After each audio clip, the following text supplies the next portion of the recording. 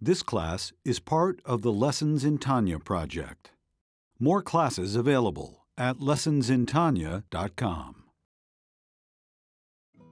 Major funding for this Tanya class is provided by the Mettel Corporation. Additional funding is provided by Tanya students like you. Lessons in Tanya. The Tanya of Rabbi Schneur Zalman of Liadi, taught by Rabbi Ben Zion Krasniansky. Tanya's text elucidated by Rabbi Yosef Weinberg.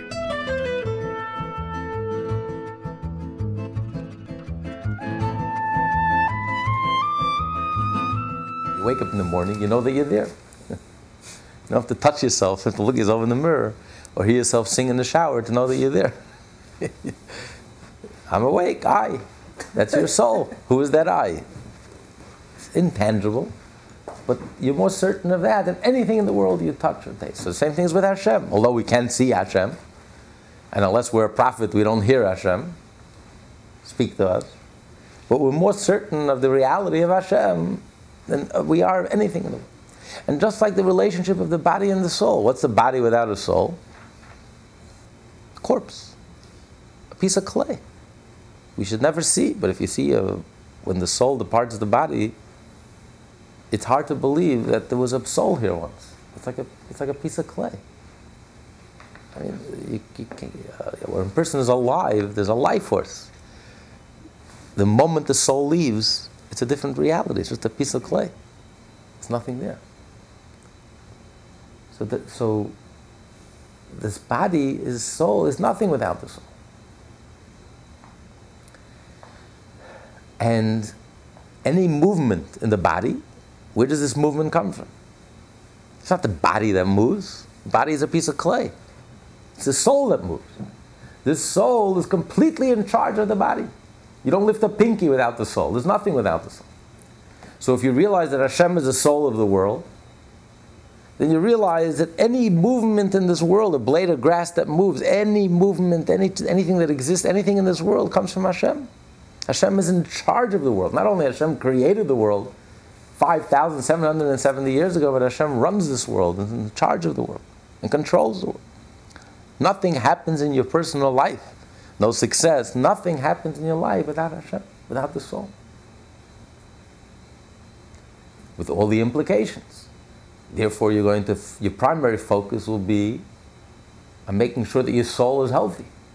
If you have an issue, of course you have to go to the financial consultant, and of course you have to go to the doctor. But simultaneously, and most importantly, you have to strengthen your soul. Make sure your soul is healthy and vibrant. Make sure your relationship with Hashem is healthy and vibrant. You have to talk to the financial in chief, consultant in chief. You have to talk to your employer in chief. And so, because the Jew recognizes that God is the soul of the world. And God fills the world, just like the soul fills the body, and the world is truly nullified before God and is egoless, and all there is Hashem. This is the level of Mamalik Kalam, the level where God fills all the worlds. And this is a level which every human being has access to. You don't have to be Jewish. This is the foundation of all religion. This is the foundation of all mysticism. All Eastern mysticism is the recognition that the world is alive, the world is vibrant, the world appears to be fragmented, dead.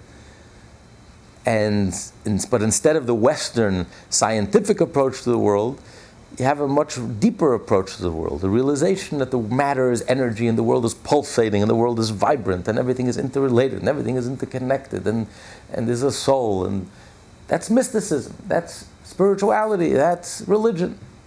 This is what we call Mamalik Kalam,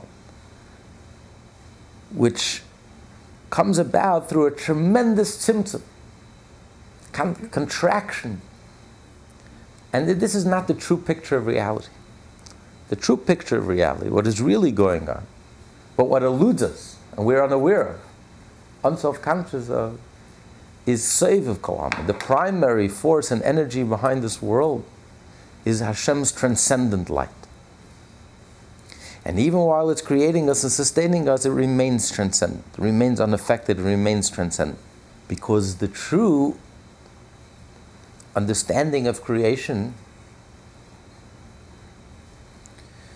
the body and the soul, where the soul encloses itself in the body, invests itself in the body, expresses itself in the body, this is not an accurate picture of the way God creates the world. Because the body and the soul, although they do become unified, absolutely one, till they become inseparable. You don't know where the soul ends and the body begins. Every cell of the body is alive. It's transformed by this contact. But nevertheless, the body and the soul are separate. When the soul leaves the body, when a person dies, the body doesn't disappear. The body, it quickly disintegrates, but the body is an entity in itself. And the soul enters the body. And you have to nourish and nurture the body. The true understanding of creation is that the material, the world, existence, is a materialization of the divine energy. It's nothing other than the divine energy. It's the divine energy itself manifesting itself as body. It's the divine energy concentrating itself and creating, transforming itself, so to speak, into the existence. So it's nothing other than the divine energy. It's a materialization of the divine energy. Now this is something that's beyond our grasp. We don't have any physical parable, any parallel, where the material is a materialization of the spiritual. Where do we see that? This is a divine process. It's a divine phenomenon. That the spiritual could materialize. How does the spiritual material? It's not two separate things. It's nothing other than the materialization of the divine energy. It's one. God is everything and everything is God. There is nothing else. Everything that exists is just the materialization of a godly energy. That's all it is. This truth, this reality, is what he calls Sevav Kolam. It's beyond us. It's all around us because we can't wrap our mind around it. It's beyond our grasp. The closest we can get, the closest we can relate to, is the body-soul connection. That's something we can relate to. That's something that's in our experience. We're conscious of it. We're aware of it. We can experience it, and therefore we can extrapolate that the same is true with our relationship to God. And that teaches us plenty. That's the foundation of religion, of spirituality, of mysticism. It helps you realize that there's a reality, there's a God, even though you can't see God. And God runs this world, and God is in charge and control of this world. And the world is pulsating and vibrant, but nevertheless, it's still two separate entities. We have a glass ceiling. We can't get beyond Mamalik Halal, how God fills all the worlds. A human being can get beyond that. You could be Mother Teresa, you could be Buddha, you could be the most enlightened, the most spiritual human being on earth. Angels can get beyond that. But a Jew has a Jewish spark, a Jewish soul, a piece of the divine essence, which is rooted in the level of Sevav Kolam, that God is all-encompassing, that God penetrates our very core and essence, that existence and every detail in existence is nothing other than the materialization of the divine energy. It's not a body to the soul, a separate entity that becomes one and inseparable with its energy. The material is nothing other than a materialization of the divine. So it is the divine. So we are absolutely unified within the absolute unity of God. But this is not something that we can possibly sense on a conscious level. It eludes us. That's why it's called Sovev Kol Almin. It's beyond us. It's around us. Not because it's up out there, otherworldly. This is our truth. This is our core. This is our essence. We are one with God. We're nothing other than God. But because we can't sense it, it's totally beyond our grasp. It's totally beyond our reach. That's what we call Sovev Kol Almin. And this level of godliness is not affected by the tzimtzum. Even when God contracts himself and creates a very specific being, an entity with very specific properties and characteristic traits, from the inanimate world to the organic world to the animal life to the human life, and all the variated species and existences. But nevertheless, God's energy, infinite energy, remains untouched and unaffected. Because everything is nothing other than the divine energy, as it's materialized and manifested and materialized in these specific beings. But God remains completely untouched and unaffected.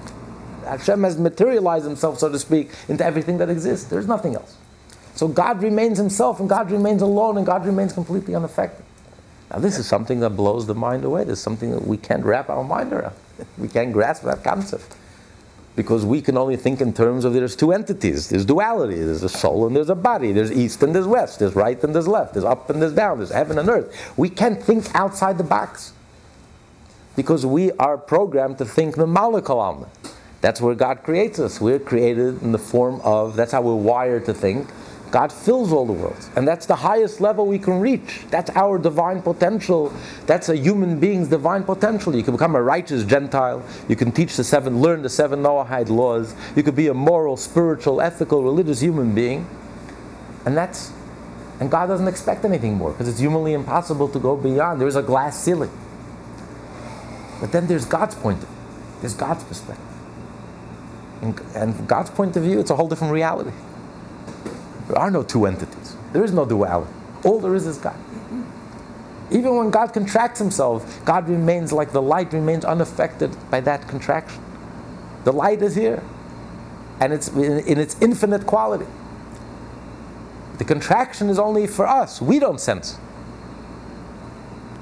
But from God's point of view, there is no disconnect. There is no darkness. There is no duality. All there is God.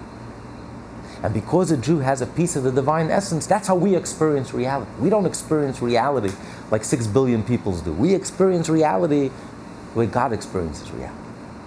That's Jewish faith.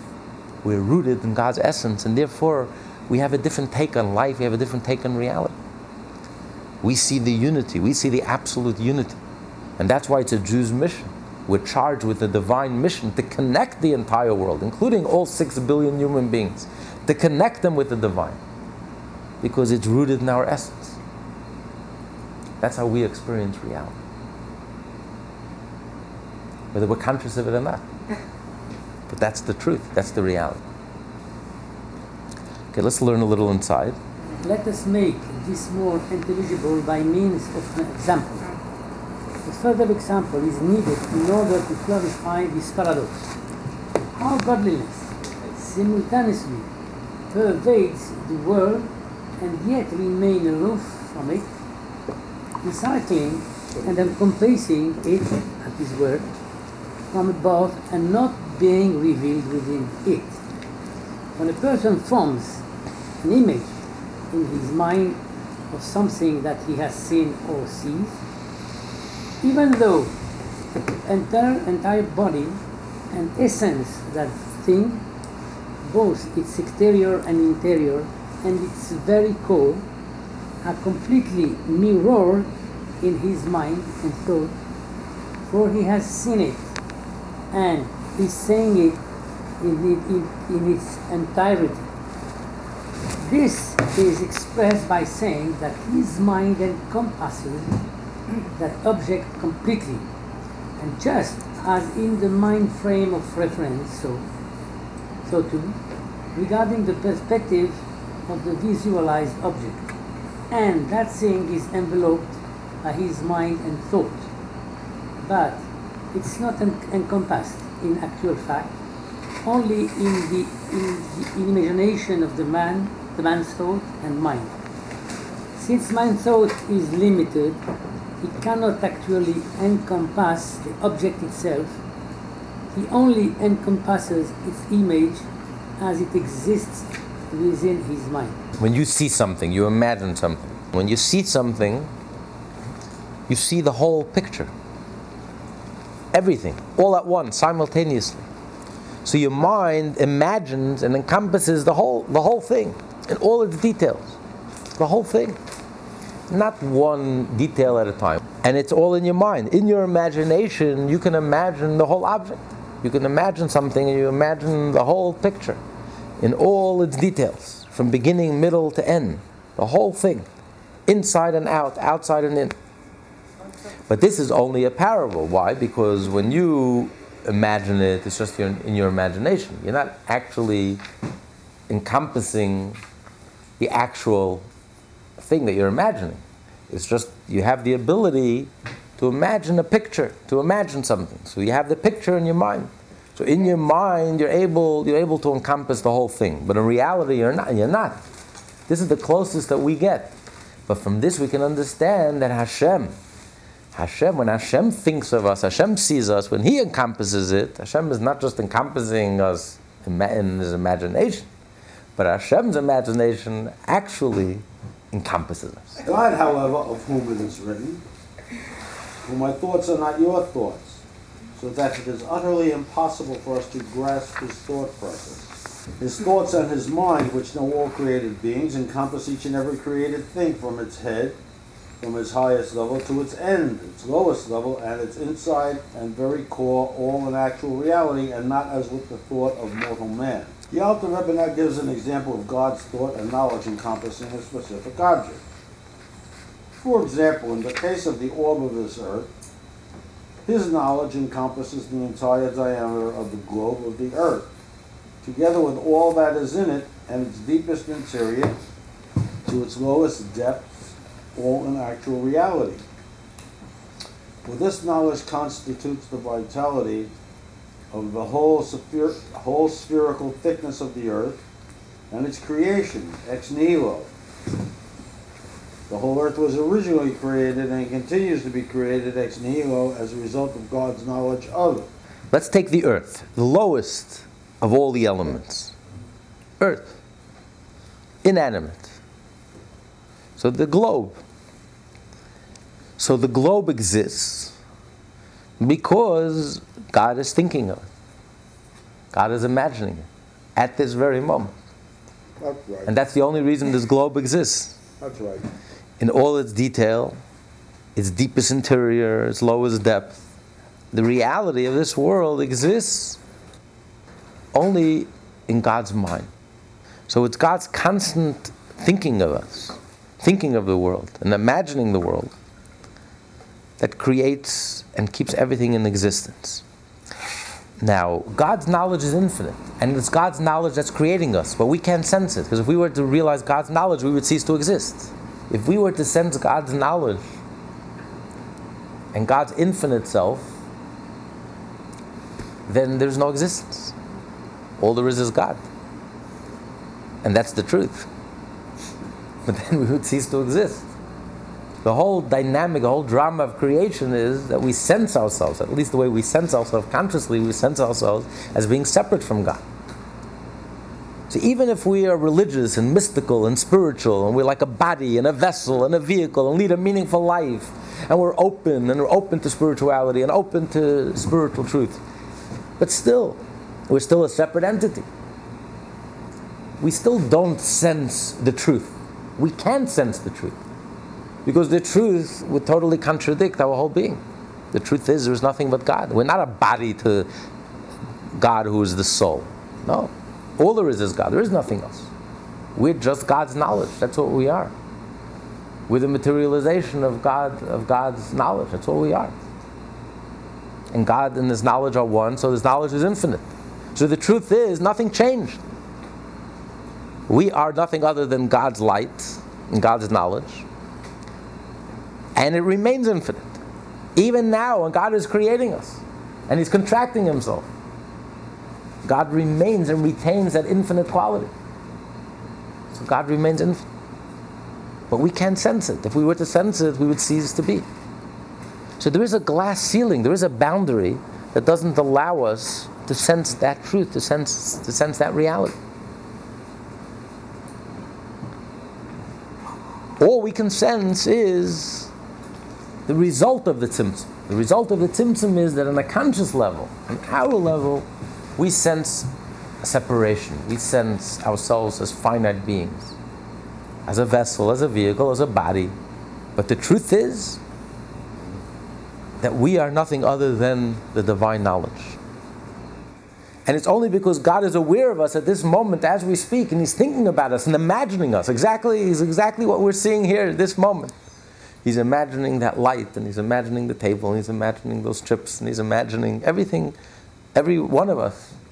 That's the only reason that we exist right now. Now, that surely doesn't feel that way. We feel very solid and very sure of ourselves, and the world appears to work on scientific law, and everything happens to be mechanical. Everything appears to be very mechanical and very, very structured world, and very mechanical world, and predictable rules and laws. But that's not an accurate picture. It's a very superficial picture. The only reason that anything exists at this very moment is because God is imagining it at this very moment. God imagines the tree to grow, and that's why the tree grows. Not because scientific law dictates and says mechanically if you plant a seed, it must grow. Nothing must do anything. There's no proof that anything has to happen. Just because it happened yesterday, just because the sun came up yesterday, doesn't mean it has to happen today. We just get used to it because it happens every day, so we get used to it. But the truth is, who says? Why does the sun have to rise? It's a pure miracle. It's because God imagines it. And because God imagined it, that's why it happens. And every moment of existence, God is reimagining. And God is thinking about us at this very moment. It's a very live, it's dynamic, it's vibrant. And therefore, everything in this world is divine providence. Everything that happens in our life, there are no accidents. There are no mechanical, technical events. Well, it just happened. There are no external mechanical events. Everything that happens, there's an innate connection. There's an inherent connection. There's a divine message. Because the only reason anything is happening is because God is imagining it at this very moment. God is imagining us sitting around the table at this very moment. And that's why we're here, and that's why we exist. But this is totally beyond our grasp. This eludes us. This is what we call Sevav Kalam. Beyond we don't think in these terms. We can't think in these terms. If we were to think in these terms, then the world as we know it would be a completely different world. To us, the world appears to be very mechanical and very natural and very scientific and very predictable and very external. But nothing can be further than the truth. God is imagining us at this very moment. It's the only reason we exist. And God's imagination is infinite. And therefore, everything that exists is truly infinite. We don't sense it. We can't sense it. But that is the reality. That is the truth from God's perspective. So the tzimtzum affected us, but it didn't affect God.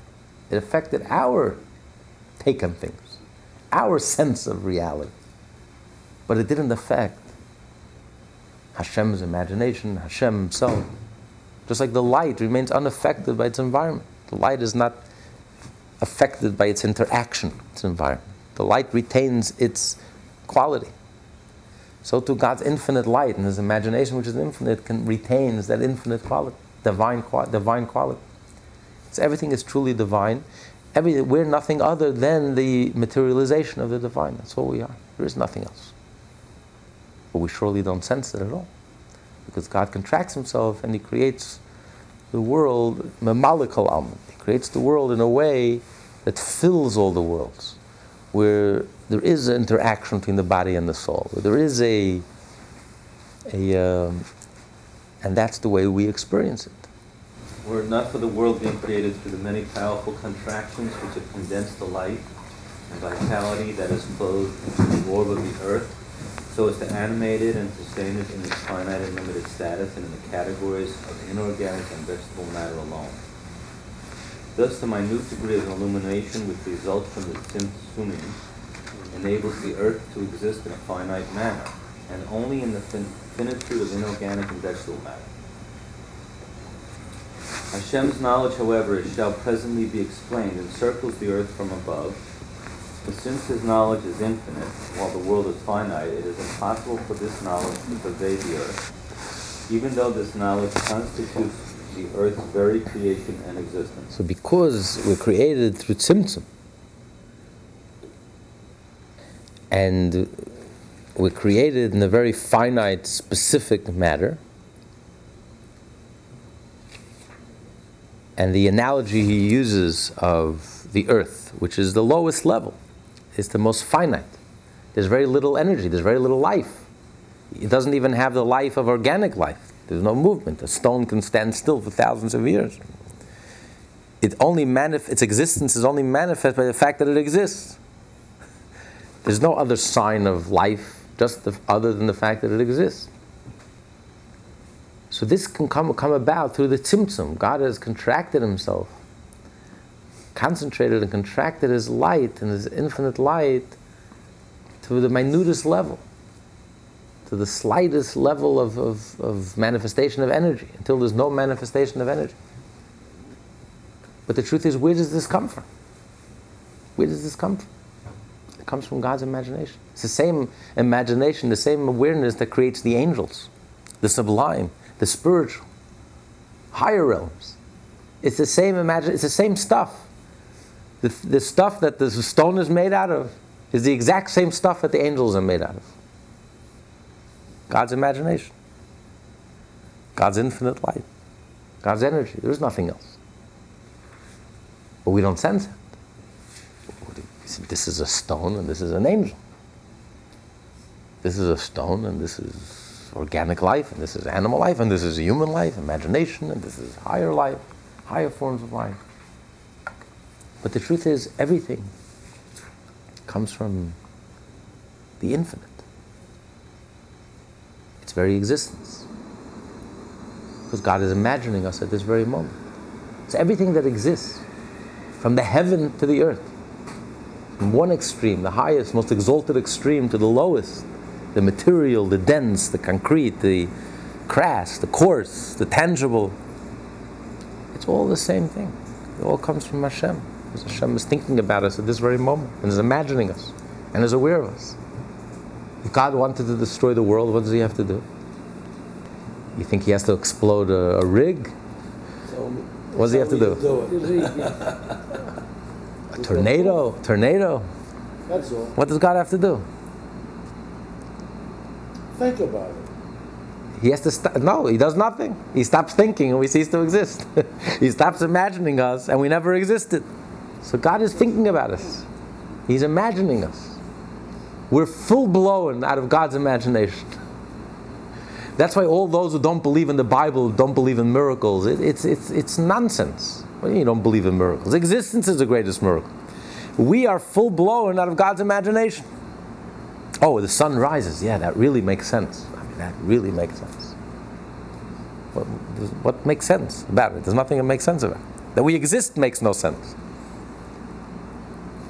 We are full-blown out of God's imagination. So God could imagine the earth to exist, but he can't imagine the sea splitting. Interesting.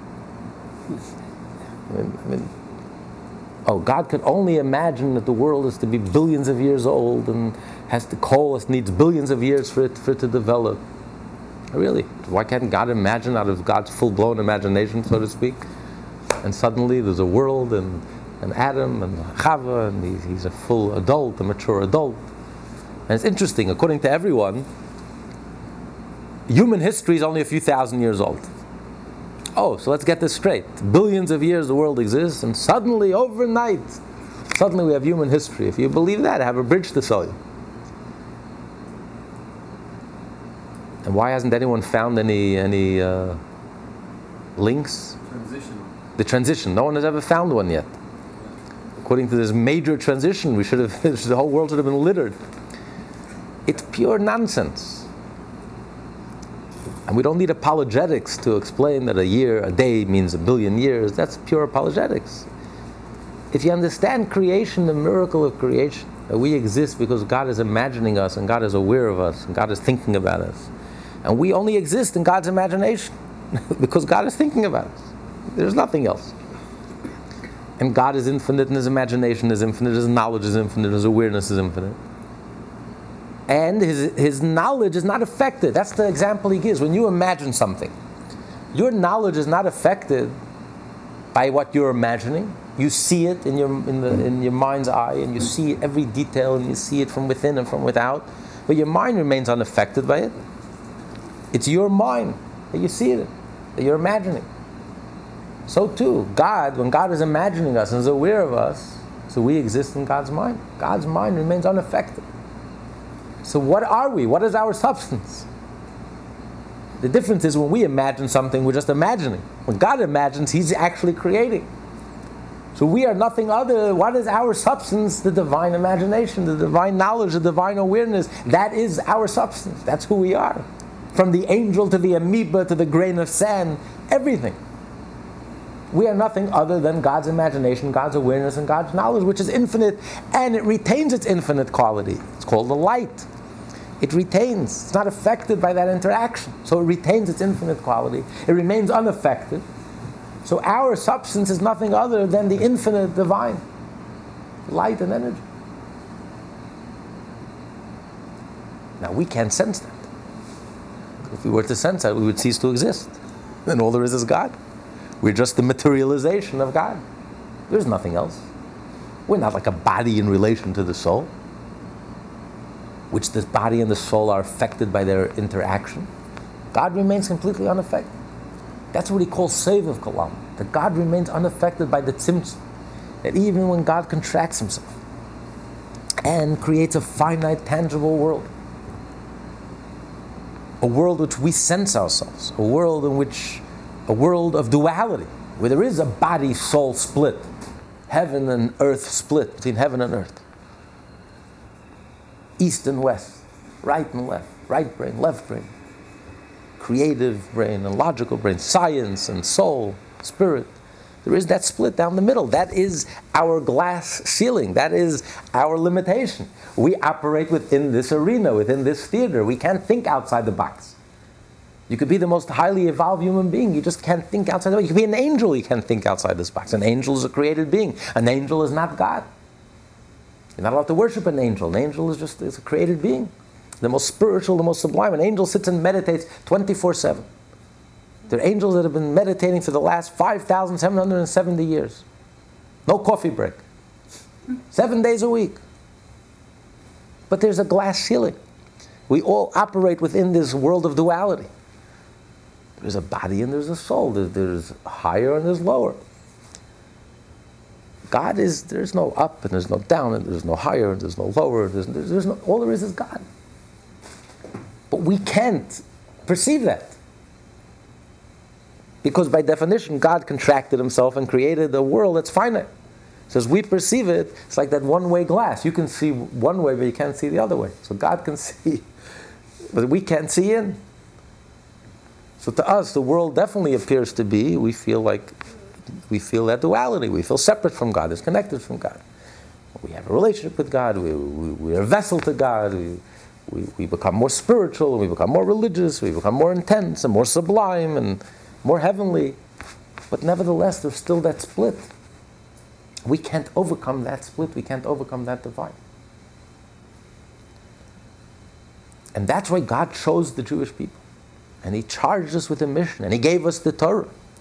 Because the Torah is divine revelation. The Torah is not religion. The Torah is not mysticism. The Torah is divine revelation. God revealed Himself. The Torah transcends that duality.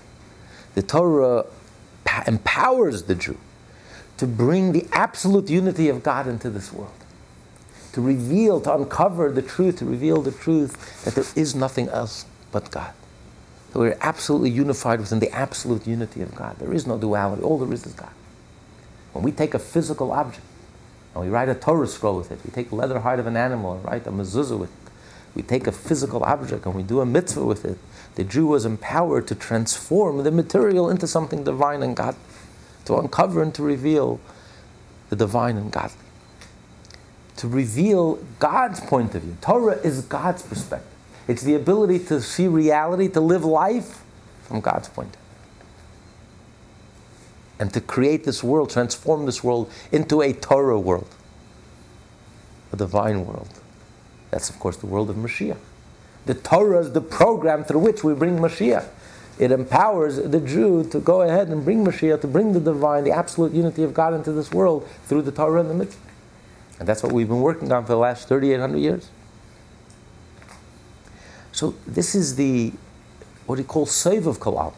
Not Seiv of Kol Almin, that God is elsewhere and around us and beyond us, and something that we don't think about and we just dismiss.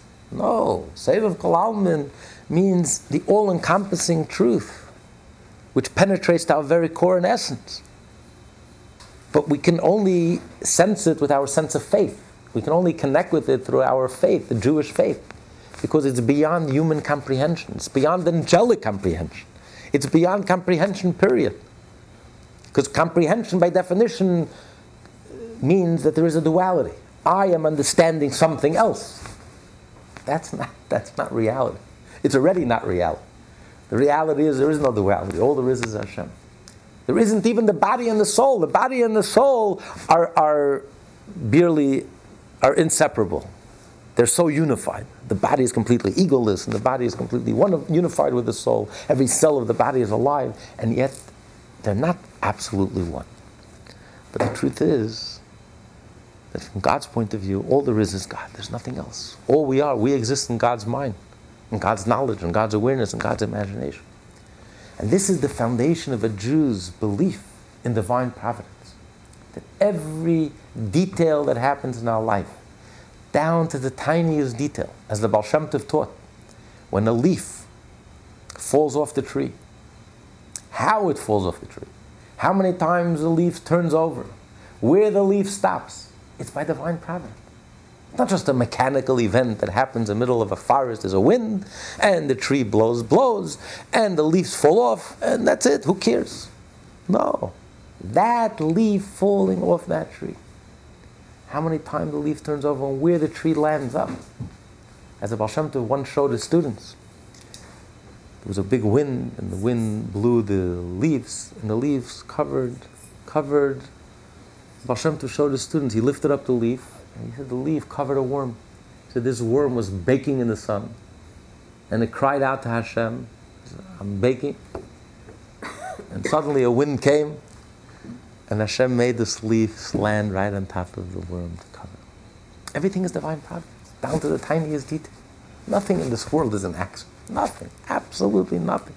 Not only what happens to us, what happens to the tiniest, to the amoeba, every last tiny detail is divine providence, because the only reason that it exists, the only reason it occurs, anything happens, is because God is thinking about it at this very moment. He's imagining it.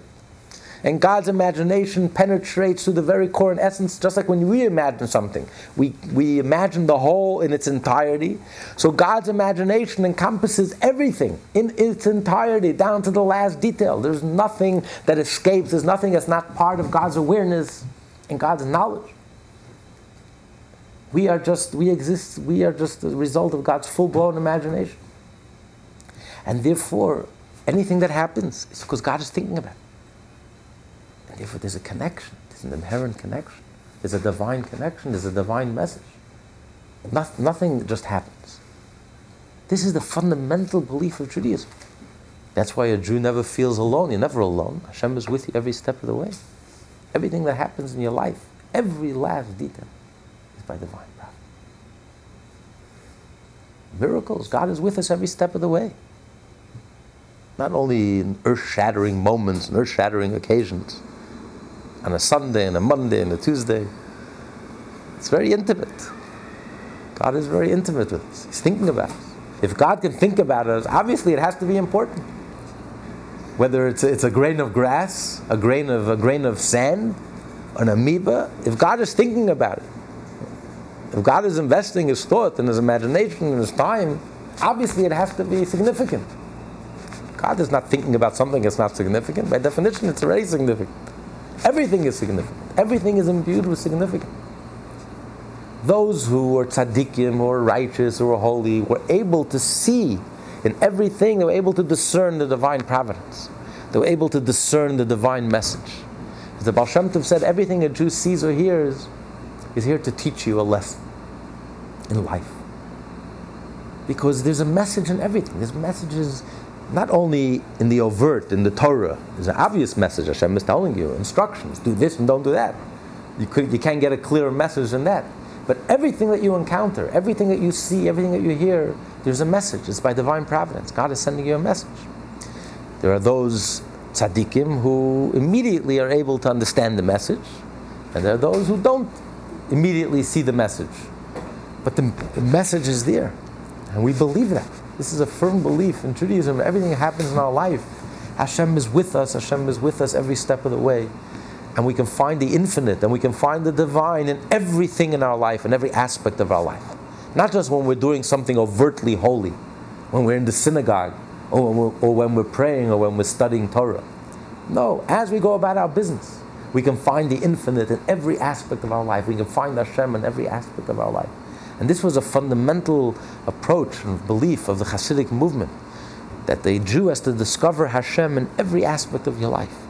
In your business, in your office, as you go about your daily life, you have to open your eyes to the divine providence, to the messages, divine messages that Hashem is sending us every single moment, every single day. Because if it's happening, it means Hashem is thinking about it. And if Hashem is thinking about it, it's already imbued with significance. It has inner meaning, a divine purpose. This was a very difficult concept for those who were not Hasidim to really wrap their mind around. Because this was like revolutionary for them. That Hashem is sending us messages. Hashem is sending us messages. It was like the Baal Shem Tov was discussing this with a great rabbi in Europe, and he couldn't accept it. What do you mean? God is talking to me through a non-Jew? It doesn't. He couldn't understand that concept at all. And as they were talking, there was a non-Jewish wagon driver, wagon driver, and his horses got stuck in the mud. It was right next to the synagogue, the Baal Shem Tov's synagogue, Beis Medrash, house of study. So he goes in and he knocks on the door. He says, "Please, could you come out?" He asked the students, "Could you come out and help me get the horse out of the mud, or push the wagon out of the mud?" So the students said, "I'm sorry, we can't help you. We can't do that. We don't know anything about horses, about wagons." So the guy turns to them and says, "You could, but you don't want to." The Baal Shem Tov turned to the rabbi. You see, that's a message that Hashem is sending you. You say you can't understand this concept, but Hashem is sending you a message. You could, but you just don't want to. You don't want to take the effort to try to understand this concept. It is a revolutionary concept, because you were never exposed to the teachings of Hasidus. You were never exposed to the true understanding that there is no other reality but Hashem, the true understanding of the nature of creation. Hashem creates something from nothing. But if you really applied yourself, just like when you applied yourself to Talmud, before you started learning Talmud, there was also a mystery. You know, someone who's never learned Talmud is like, "I'll never understand this stuff. It's so complicated. It's way over my head." But then you make a decision and you apply yourself, and before you know it, the gates of wisdom open, and suddenly it starts making sense, and suddenly you really get into it. What? So the same is true with Hasidus. If you'll apply yourself, if everything is divine providence, how much more so the fact that Hashem sent the soul of the Baal Shem Tov, and He sent the soul of Rabbi Dov Ber, and their students, and the soul of Alter Rebbe, and all the 7 Rebbes. Do you need a bigger divine providence than that? That now is the time for every Jew around the world, from the greatest Torah scholar to the simplest. It's a time to learn and engage and study Hasidus and apply your critical thinking and apply your mind to study Hasidus the same way you study a piece of Talmud in depth, with a clear understanding, a penetrating understanding, till it's something that you can absorb and something will click inside, something will make sense to you, and you can really wrap your mind around it and internalize and integrate. So, but this is a fundamental belief of Judaism, that everything is divine providence, because Hashem is creating us each and every moment, and we exist in God's mind. God is thinking about us at this very moment. That's the only reason we're here. If God would stop thinking about us, we don't exist. We cease to exist. God wants to destroy the world. He doesn't have to do anything. He does nothing, and there is no world. There is no world. There's no sun, there's no you, there's no I, there's nothing. As if it never existed. But the only reason the world exists is because God is thinking about it. We're full-blown out of God's imagination. There's no rhyme, there's no reason, there's no logic. It's because God wanted to, and God decides. And even the laws of nature and the rules of nature is because God wants it. And God is thinking about it at this very moment. That's the only reason you have the rules of nature and laws of nature. Laws of nature don't explain anything. It's a description. The sun rises every day. It doesn't explain. It's a mystery. It's a miracle. Well, why should the sun rise?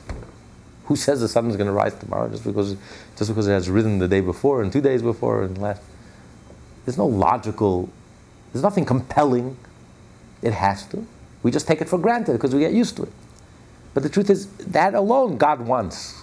Because God decides and God wants and God is imagining and is thinking that the sun should rise in the rules of nature. But the truth is, it's all a miracle. Everything is a miracle. It's nothing other than the divine. And therefore, for God to perform a miracle, what's the big deal? Nature is a miracle. We just got used to it, so we forgot that it's a miracle. It's just covered up. The miraculous, the divine is covered up. It's Seviv Kol Almin. It's beyond us. It eludes us. The divinity and the miracle of existence and the miracle of creation. The astonishing miracle of existence and creation, we forgot about it. It's covered up. It eludes us. We look at the world and we're like, what? And we don't realize this is the most astonishing miracle. The fact that the world exists, that we exist, rules of nature. But we get so caught up that we don't challenge the whole assumption, the very assumption of existence. We never challenge that assumption. We take it for granted. Existence, it feels natural. We feel very comfortable with existence. It feels very natural. It should be, and it always was, and it always will be. But nothing could be further than the truth. There's nothing natural about existence. There's nothing natural about nature. It's the most astonishing miracle. But that's the cover-up. That's the tzimtzum. That's the effect of the tzimtzum, of God contracting himself and hiding himself. But the truth is, God himself remains unaffected. Has the mystery changed? It's just as mysterious. It's just as infinite.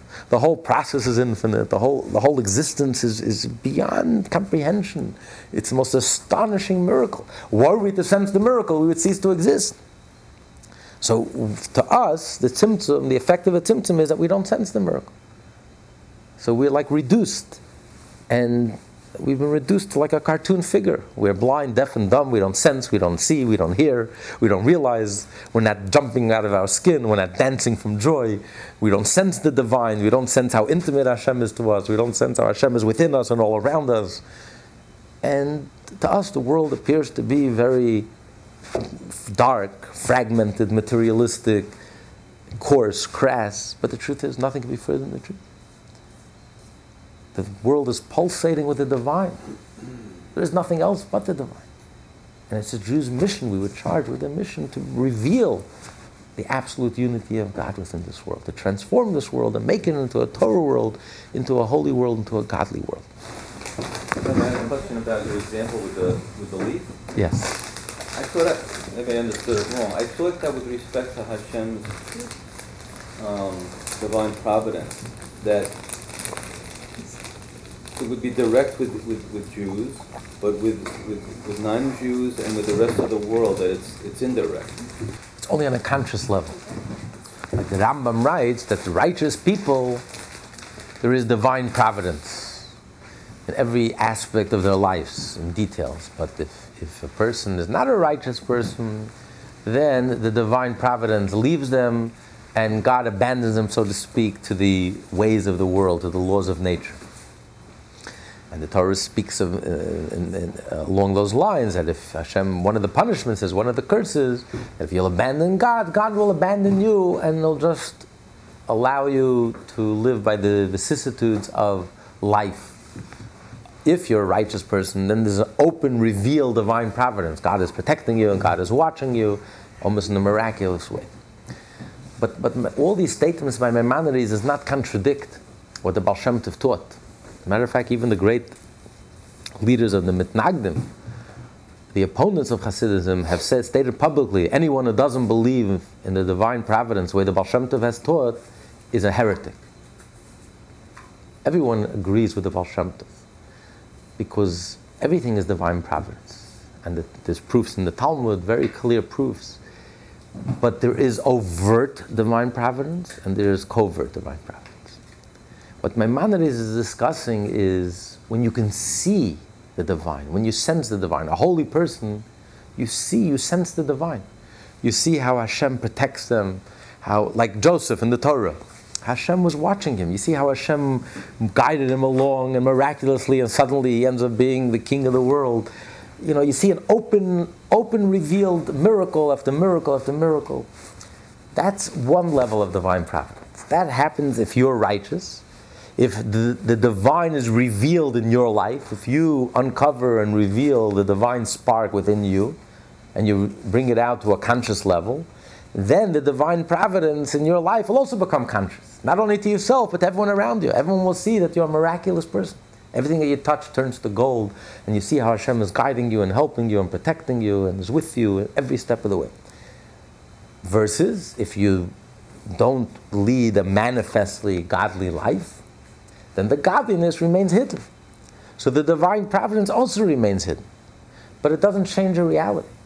Everything in this world, down to the tiniest detail, is by divine providence. Because if you understand what creation is, that God is creating us because He's thinking about us, because He's aware of us, at this very moment, so everything is divine providence. The tiniest detail, nothing happens just by itself, nothing happens by happenstance, circumstantially, mechanically. Everything happens because God is thinking about us. And if God is thinking about us, it has to be very important for God to be thinking about it. And it's imbued with meaning, and there's significance there. Whether you're conscious of it or not, that's another story. And that's our mission, to reveal the divine providence. When a Jew does business, you have to open your eyes and see the divine providence in your business. You read every successful autobiography, there is that element of luck. You know, you were born to the president of the company. You were at the right place at the right time. What they call luck. We know better. A Jew opens his eyes. If you open your eyes in business, you see the divine providence. How you were there, the right person, the 1 in a million chance, you met the right person and things just clicked. So a Jew's mission is to open your eyes and to reveal the divine providence. The more you reveal the divine providence, the more it will be manifest in a clear and obvious way. But nothing changes the core of truth. Everything is divine providence. Down to the tiniest amoeba, the tiniest detail. There's nothing that happens, the slightest movement. It can't be. There can't be any single movement in this world that's not by divine providence, because otherwise we wouldn't exist. It's the divine providence, it's God's knowledge that He says here, that creates us. That's what creates us, that's what sustains us. So everything is meaningful and has an inherent connection, a divine connection, even if you don't see it immediately or overtly, but there is a divine message and a divine purpose in everything that happens in this world. Everything. There's nothing that happens in this world that is not imbued with a divine purpose and a divine meaning. And not only the positive, but as we discussed many times, even the negative. Everything ultimately has a divine purpose. Nothing just happens in the world. This class is part of the Lessons in Tanya project. More classes available at lessonsintanya.com.